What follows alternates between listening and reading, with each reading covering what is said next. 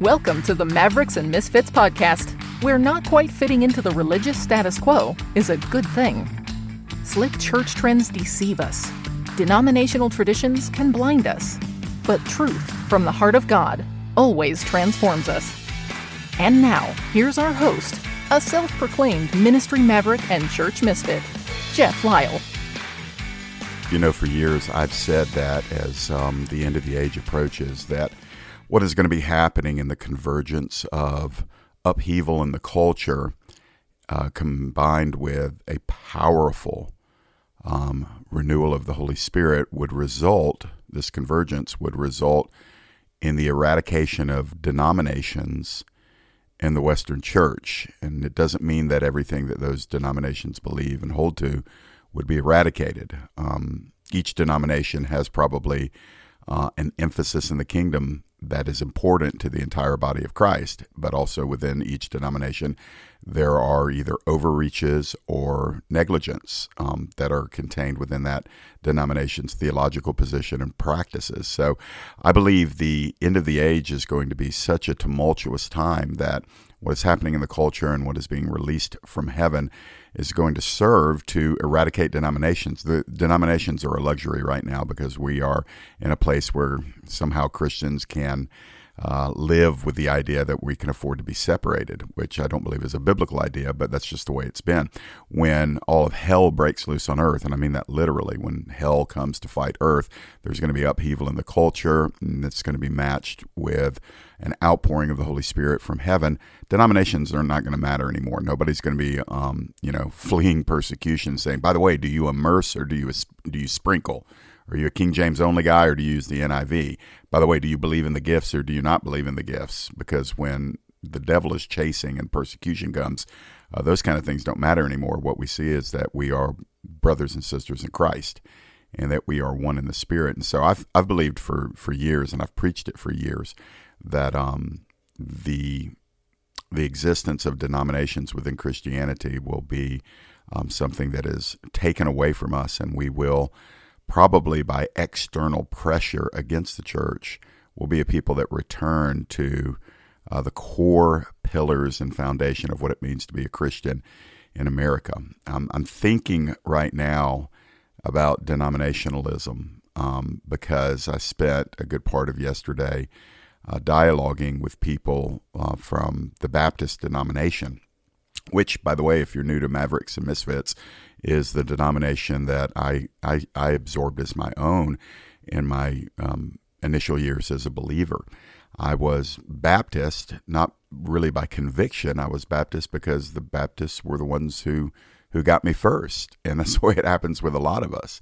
A lot of you are in a theological tribe simply because you were somehow either born into that tribe because that's what your parents or guardians were in, or when you were saved, the person that led you to Christ was part of that denomination and you became a part of it because you followed the one that led you to Jesus. But very few people explore their denominational beliefs once they are a part of that denomination. And so yesterday, I had the privilege of dialoguing with some fiery Baptist guys that are so serious about the Word of God, as am I, but they are recognizing here a little bit later in life that just being a Bible teacher, a theologically driven Christian, having an orthodox belief system, and those things are important, by the way, but they are realizing it's not satisfying the yearning of their soul. And it's also not equipping them to minister in these stressed and strange days that we're living in post-COVID. These guys are all pastors, a couple of them well-known. And for whatever reason, the Lord has shown me over the last, 5 to 7 years, that part of my assignment is to help denominational guys, primarily Baptists, but also some Presbyterians and some Reformed guys, to help them see their need for the Holy Spirit to be active in their life. And as a Baptist, I always believed in the Holy Spirit. Baptists get a bad rap on that, by the way. I would be classified as a charismatic now. And I would say to fellow charismatics, the Baptists have the Holy Spirit, but they don't believe in the gifts of the Holy Spirit. But the Holy Spirit himself is not reduced just to his gifts. So we need to be real kind and humble when we're talking as charismatics and flippantly say things like, well, the Baptists just need the Holy Spirit, or the Baptists, need to get saved because they don't have the gifts of the Spirit. That's theologically incorrect. And by the way, I would also say it's relationally loveless. What I do believe, and if you happen to be a Baptist and you're listening, or you're a Presbyterian or a cessationist, or an individual who doesn't really have an interrelationship with the Holy Spirit, I would say that you definitely need his power. He wants to be interpersonal in his existence with you. He doesn't want to be a theology. He doesn't want to be an observer. He doesn't want to be a doctrine. That's demeaning to who he is. Holy Spirit is God, the Spirit, and he is God in you. Jesus Christ is sitting bodily on a throne in heaven. If God is in you, it is God the Spirit who lives within you, not God the Son. And I know that'll mess some of y'all up, but it's actually true. We're inhabited by the Spirit. We're not inhabited by the Son. The Son has a physical body, glorified, yes, but a physical body, and he's sitting on a throne in heaven. So God the Spirit inhabits us, and it's sad to me that major streams of Christianity do not believe, do not emphasize, do not prioritize the third person of the Trinity, who is God living in us. He is God moving in the world today. And the Holy Spirit, in a lot of systems of belief in Christianity, has been relegated to God who sealed us when we were saved, and then who is going to glorify us when we enter heaven. But in between, there's not much going on. And so when I was talking to these men yesterday, it was a conference call, and I was just so encouraged, because these men are, in my opinion, the evidence of what I've believed for years. What is that belief? That God is going to go hard after the Baptist.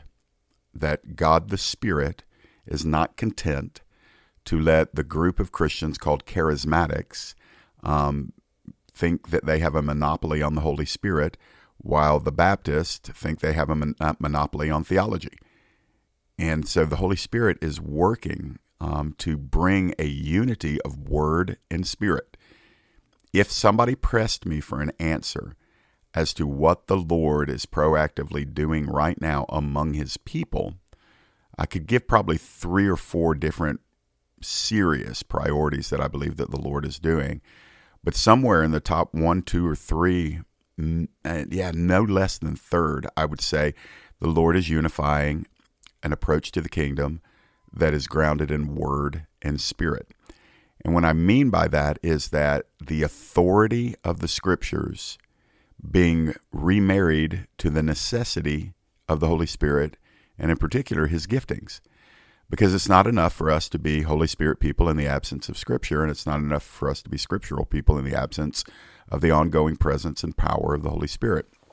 And so what I'm witnessing is a unification. I'm witnessing a renaissance among charismatics who are becoming more theologically concerned about what they believe and why they believe it. I'm seeing that. I'm seeing charismatics coming alive to the Word. I have the privilege, obviously, of being a pastor, and one of the things I've seen over the last couple of years is young adults, 18 to 25 years old, saying, yeah, we appreciate the Holy Spirit encounters. We love that. We love the gifts of the Spirit. But, man, we need some teaching. We need to know the whole counsel of God, not just 8 or 10 passages about Pentecost and the gifts of the Spirit and eschatology. These young people are wanting to know, how am I going to lead my family when I'm married? What does the Bible say? What does the Bible say about morality, and how do I live in a culture that is immoral? How do I defend my Christian beliefs when it comes to morality? And all of that comes from the Word. And so charismatic Christians, especially the young ones, are saying we need a renaissance of the Word.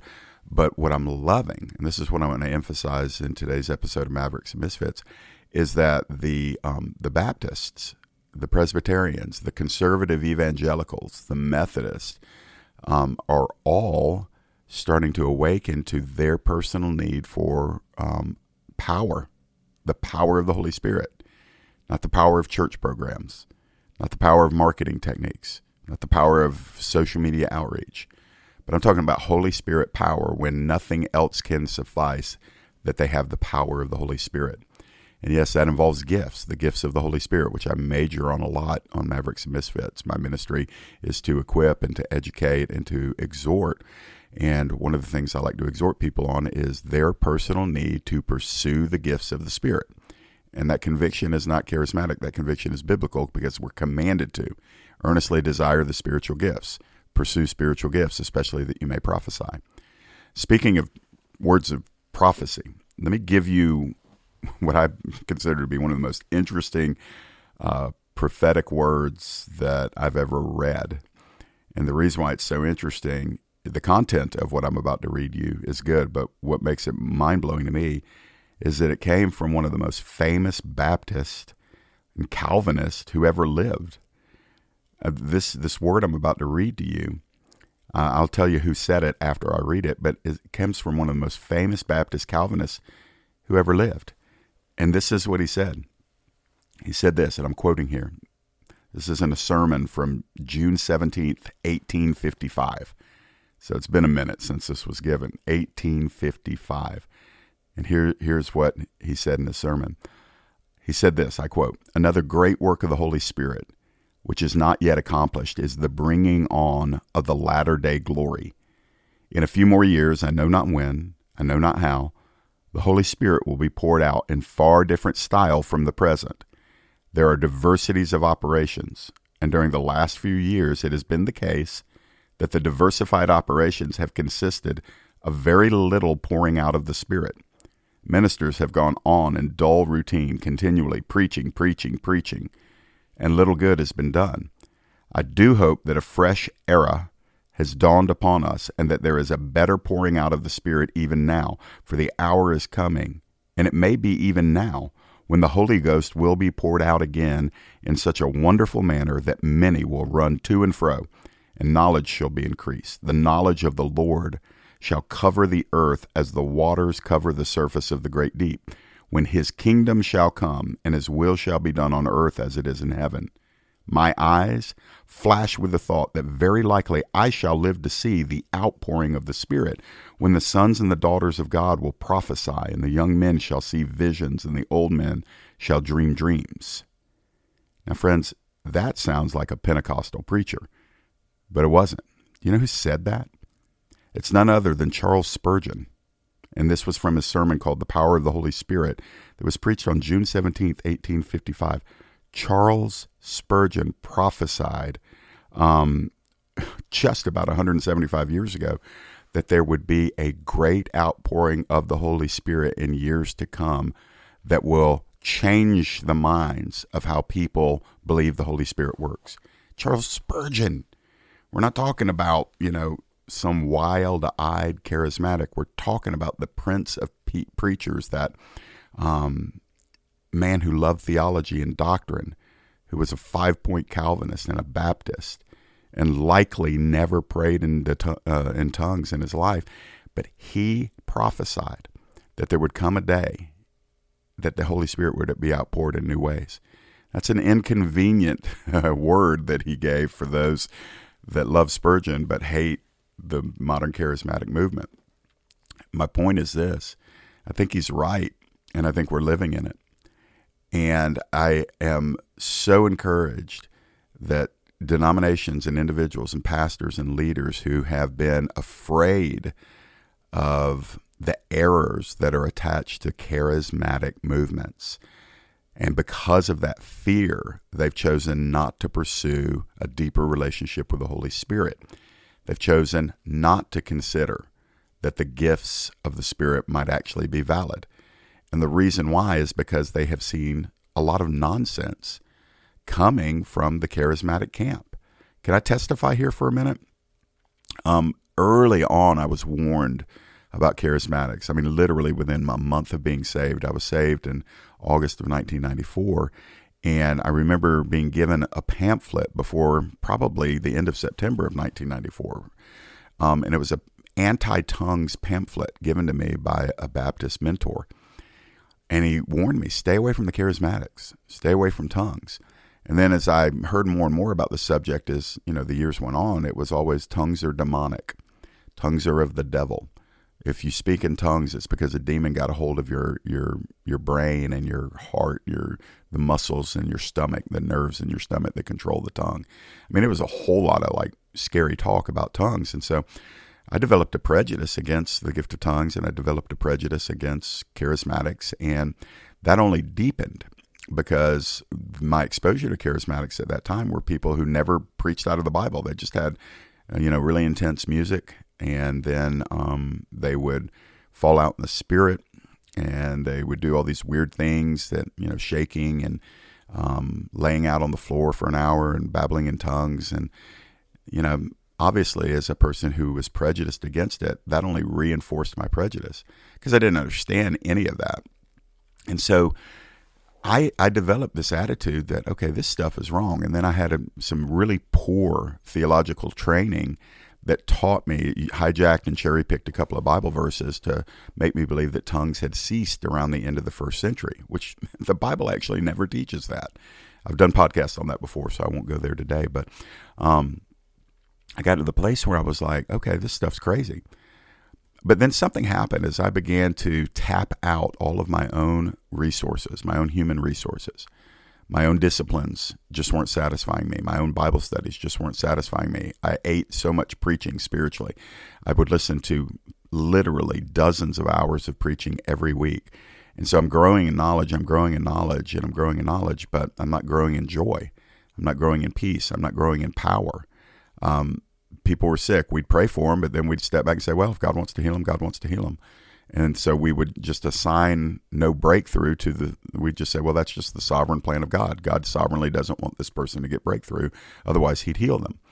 And, just all of this stuff started compounding in me. And I got to the point where I was like, man, I've got like a straw man theology, and I don't have any of the power of God. The only time I experienced the power of God was basically preaching. Private prayer was very disciplined, but it had no power. There was wisdom being given through the scriptures, but everything had to happen in the context of the Bible. And in other words, I had to be reading the Bible, preaching the Bible, memorizing the Bible, witnessing with the Bible in order to really sense the presence of God. So if I didn't have my Bible open, I didn't feel the presence of God. And that began to really bother my soul. And then I was around people that would talk to me about the gifts of the Spirit, and they weren't weird. They were Bible people too. And I started realizing not every charismatic can just be dismissed because of their, eccentric ways. And so I really got in this place. I started saying, Lord, I need to know what your word says. And so I began a journey in studying just the scriptures because I was a sola scriptura guy. I have such high regard for the scriptures. I thought, well, the Bible will give me everything that pertains to life and godliness, so let the Bible define my beliefs about the gifts of the Spirit. And let my Bible show me what it looks like when the Holy Spirit moves. And so I studied both Old and New Testament. I studied all the examples where the Spirit of God was said to have either fallen on somebody or to come upon somebody. I studied Pentecost. I studied the chapters, Romans 12, 1 Corinthians 12, 1 Peter 4, Ephesians 4. I started reading what I considered well-balanced theological books about the gifts of the Spirit. And I came to the immediate conclusion, it wasn't even difficult, that in no way does the Bible teach anywhere that the gifts of the Spirit stopped at the end of the first century. Sadly, up to that point, I'd spent years as a believer believing that the gifts of the Spirit weren't even available anymore. And what's interesting, it was so inconsistent. And if you are a Baptist or you are a cessationist or you're, an individual, an evangelical who doesn't believe in the gifts, and you believe that the gifts stopped, my commitment is this.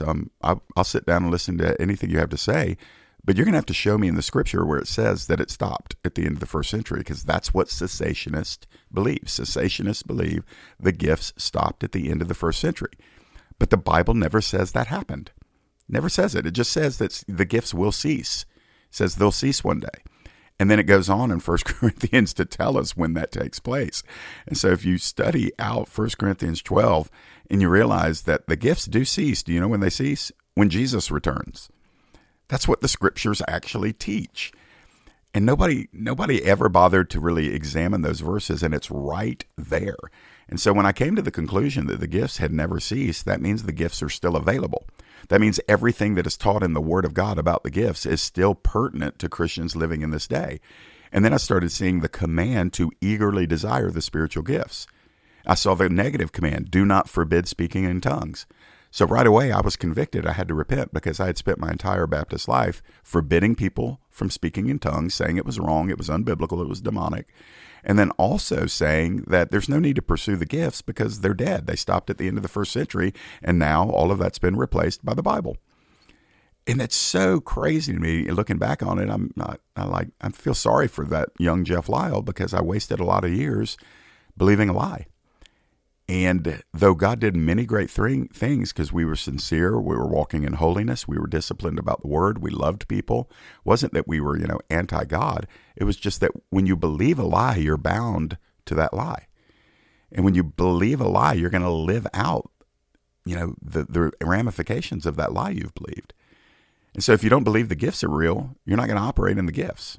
You're not going to pursue them, definitely, if you don't believe they're real. And so when the light bulb went off, and the Holy Spirit illuminated me to the fact that the gifts were operative and real, I started saying, okay, I'm theologically shifting. But then it took another probably year and a half before I ever experienced the fullness of the gifts. And it came to me through a sovereign baptism of the Spirit in February of 2003, 4 months after I became the lead pastor of our church. And I was sovereignly baptized in the Holy Spirit. All of that's in my book, by the way. If you want to get a copy of my book, Figuring It Out As I go into great detail about that. The reality is that the gifts started appearing in my life after I repented of believing the lie that they were no longer available. Some of you guys listening may be in the camp that says, well, if God wants me to have the gifts, he'll give them to me, and I don't really care. I've made it this far without them.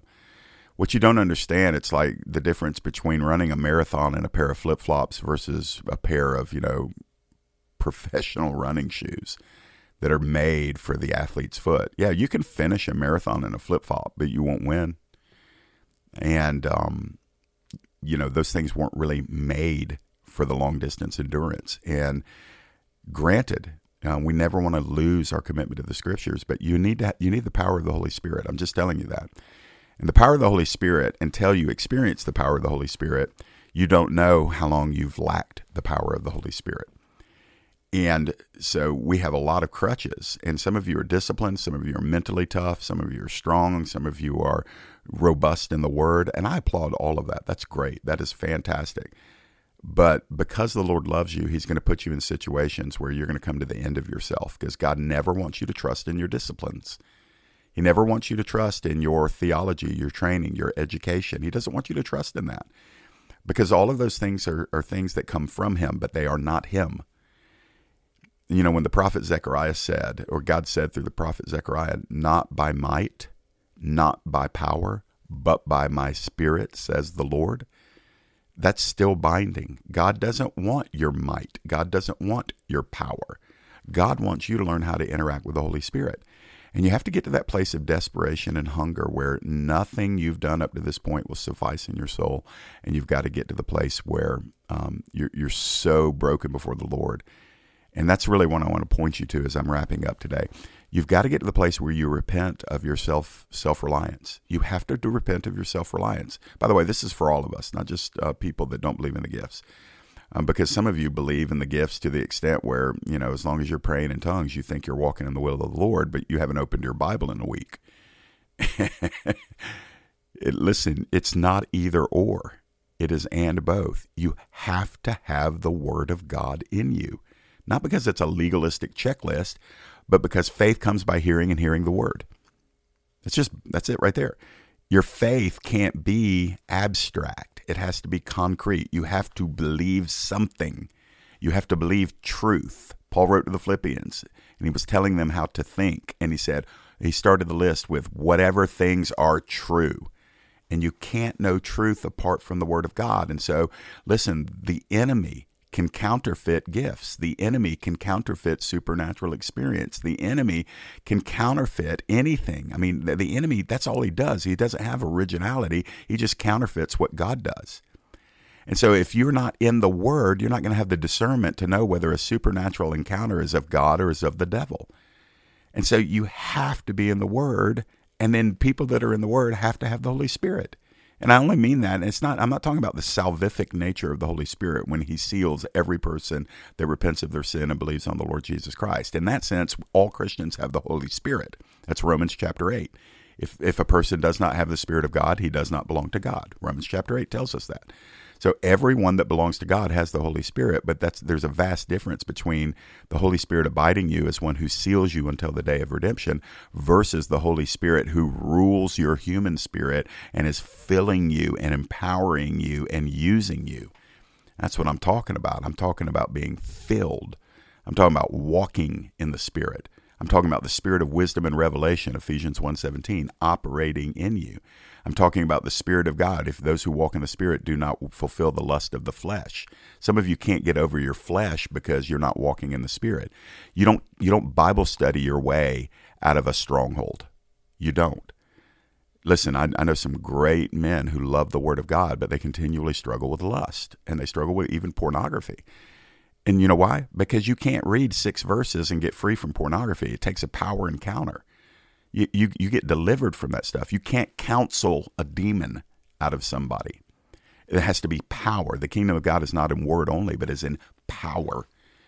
And the enemy laughs at our little Bible studies because all they do is, if they aren't accompanied with a life of power from the Holy Spirit, all the Bible does is stimulate our mind apart from the work of the Holy Spirit. The Scriptures have power when they are believed and received, but the life, the outflow of what you believe and what you've received from the Scriptures has to be anointed by the Holy Spirit. So I meet people all the time, and they're like, I don't know why so-and-so in my church just can't get over the hump. The dude drinks all the time, or the lady is compulsively shopping all the time, or she's a gossip, and we've counseled their family. I just don't know what to do. And I'm thinking, yeah, because the demonic power inside of a person does not bow to our Bible verses if they don't have the power of the Holy Spirit. And so people like that don't need another sermon. People like that need a power encounter where the delivering power of the Holy Spirit sets them free from the demonic power that they've agreed with. So when I'm thinking of the end of the age, and I'm thinking what Charles Spurgeon prophesied in 1855, I'm saying to you right now, that time is here. This is the day of the outpouring. I plead with my Baptist friends, my Presbyterian friends, my Bible cessationist friends. I plead with you. And I want to say something before I make this plea. Yes, the charismatic movement has been deeply flawed. There are abuses with the gifts of the Spirit. I'm going to own that on behalf of all charismatics. I'm not excusing it. I'm not saying, hey, it's no big deal. It's a very big deal. And if you're a charismatic Christian, you need to recognize that some of the nonsense that's happened and some of the sloppy prophetic and some of the over-the-top crazy stuff that has been seen, unfortunately, online and social media, it's fuel for the cessationist fire. So I want to apologize on behalf of that. But I'm also saying this. The abuse of a belief or the abuse of a gift does not invalidate it. It's the proper use of that gift that we need to go to. We need to properly use the gifts. Do not throw out the baby with the bathwater. Because a system of belief is abused doesn't mean that it's invalid. It just means they abused it. And so I repent on behalf of all charismatics to those of you that have seen the abuse, and then I make an appeal, because I used to be in your camp. I used to be a Baptist who couldn't stand the charismatic movement. I appeal to you. You're shortchanging yourself. You're missing what God has for you. When you blow off the Bible tells you earnestly desire spiritual gifts. That is the Bible. That is the Word of God that you believe, that you revere. And there's nothing in the Bible that says that is no longer binding. I challenge you. Show me in the Scriptures where it says the gifts have stopped. And when you can't find anywhere in the Scripture that says the gifts have stopped, then you got to ask yourself, why am I not walking in them? Why am I not pursuing them? Why do I blow off the need to pray in tongues, which Jude verse 20 says that the person that prays in the Spirit builds up himself in his most holy faith? And so we have so much to talk about in this area. But today my appeal is to all of you to say, let's be Bible people. Let's be Holy Spirit people. Let's go after word and spirit together for the glory of Jesus. Let's make a difference. Let's not be constrained by our denominational standards. If you're young, I pray that you'll listen to this, because your father and your grandfather's generation didn't listen to this, and they missed it. They did a lot of good stuff, but they did it without the power of the Holy Spirit in the very unique ways that He wants to empower the church, and you can be the difference maker in your generation. So my time's gone today. Thanks for tuning in to Mavericks and Misfits. Check out the umbrella website of transformingtruth.org. That's where we post a lot of our teaching, a lot of our videos. Pray for me. We're getting cranked back up with filming in a couple of weeks at my new church, at the church at Winder. We'll be putting those out on Transforming Truth's media streams. I appreciate those of you that watch and been patient while we've gotten the studios and the platform and all the stuff at the church fixed and getting ready for filming. And just pray for us. I'm ready to get back on the air. And in the meantime, Transforming Truth will continue to broadcast on TV some stuff we've done in the past. And Mavericks and Misfits will be fresh every week. And listen, my time's gone. God bless you. Press in for word and spirit. God never meant for the church to have to pick between those two things. Word and spirit, spirit and word. This is the will of God for us all. We'll talk to you next time. Thank you for listening to today's Mavericks and Misfits podcast. If you enjoyed today's episode, please subscribe, rate, and review Mavericks and Misfits with Jeff Lyle on iTunes or wherever you listen to podcasts. Your review helps us to reach more people and spread the unfiltered message of Jesus. And don't forget that you can connect with Jeff's social media links at maverickmisfit.com. We look forward to reconnecting with you on our next episode.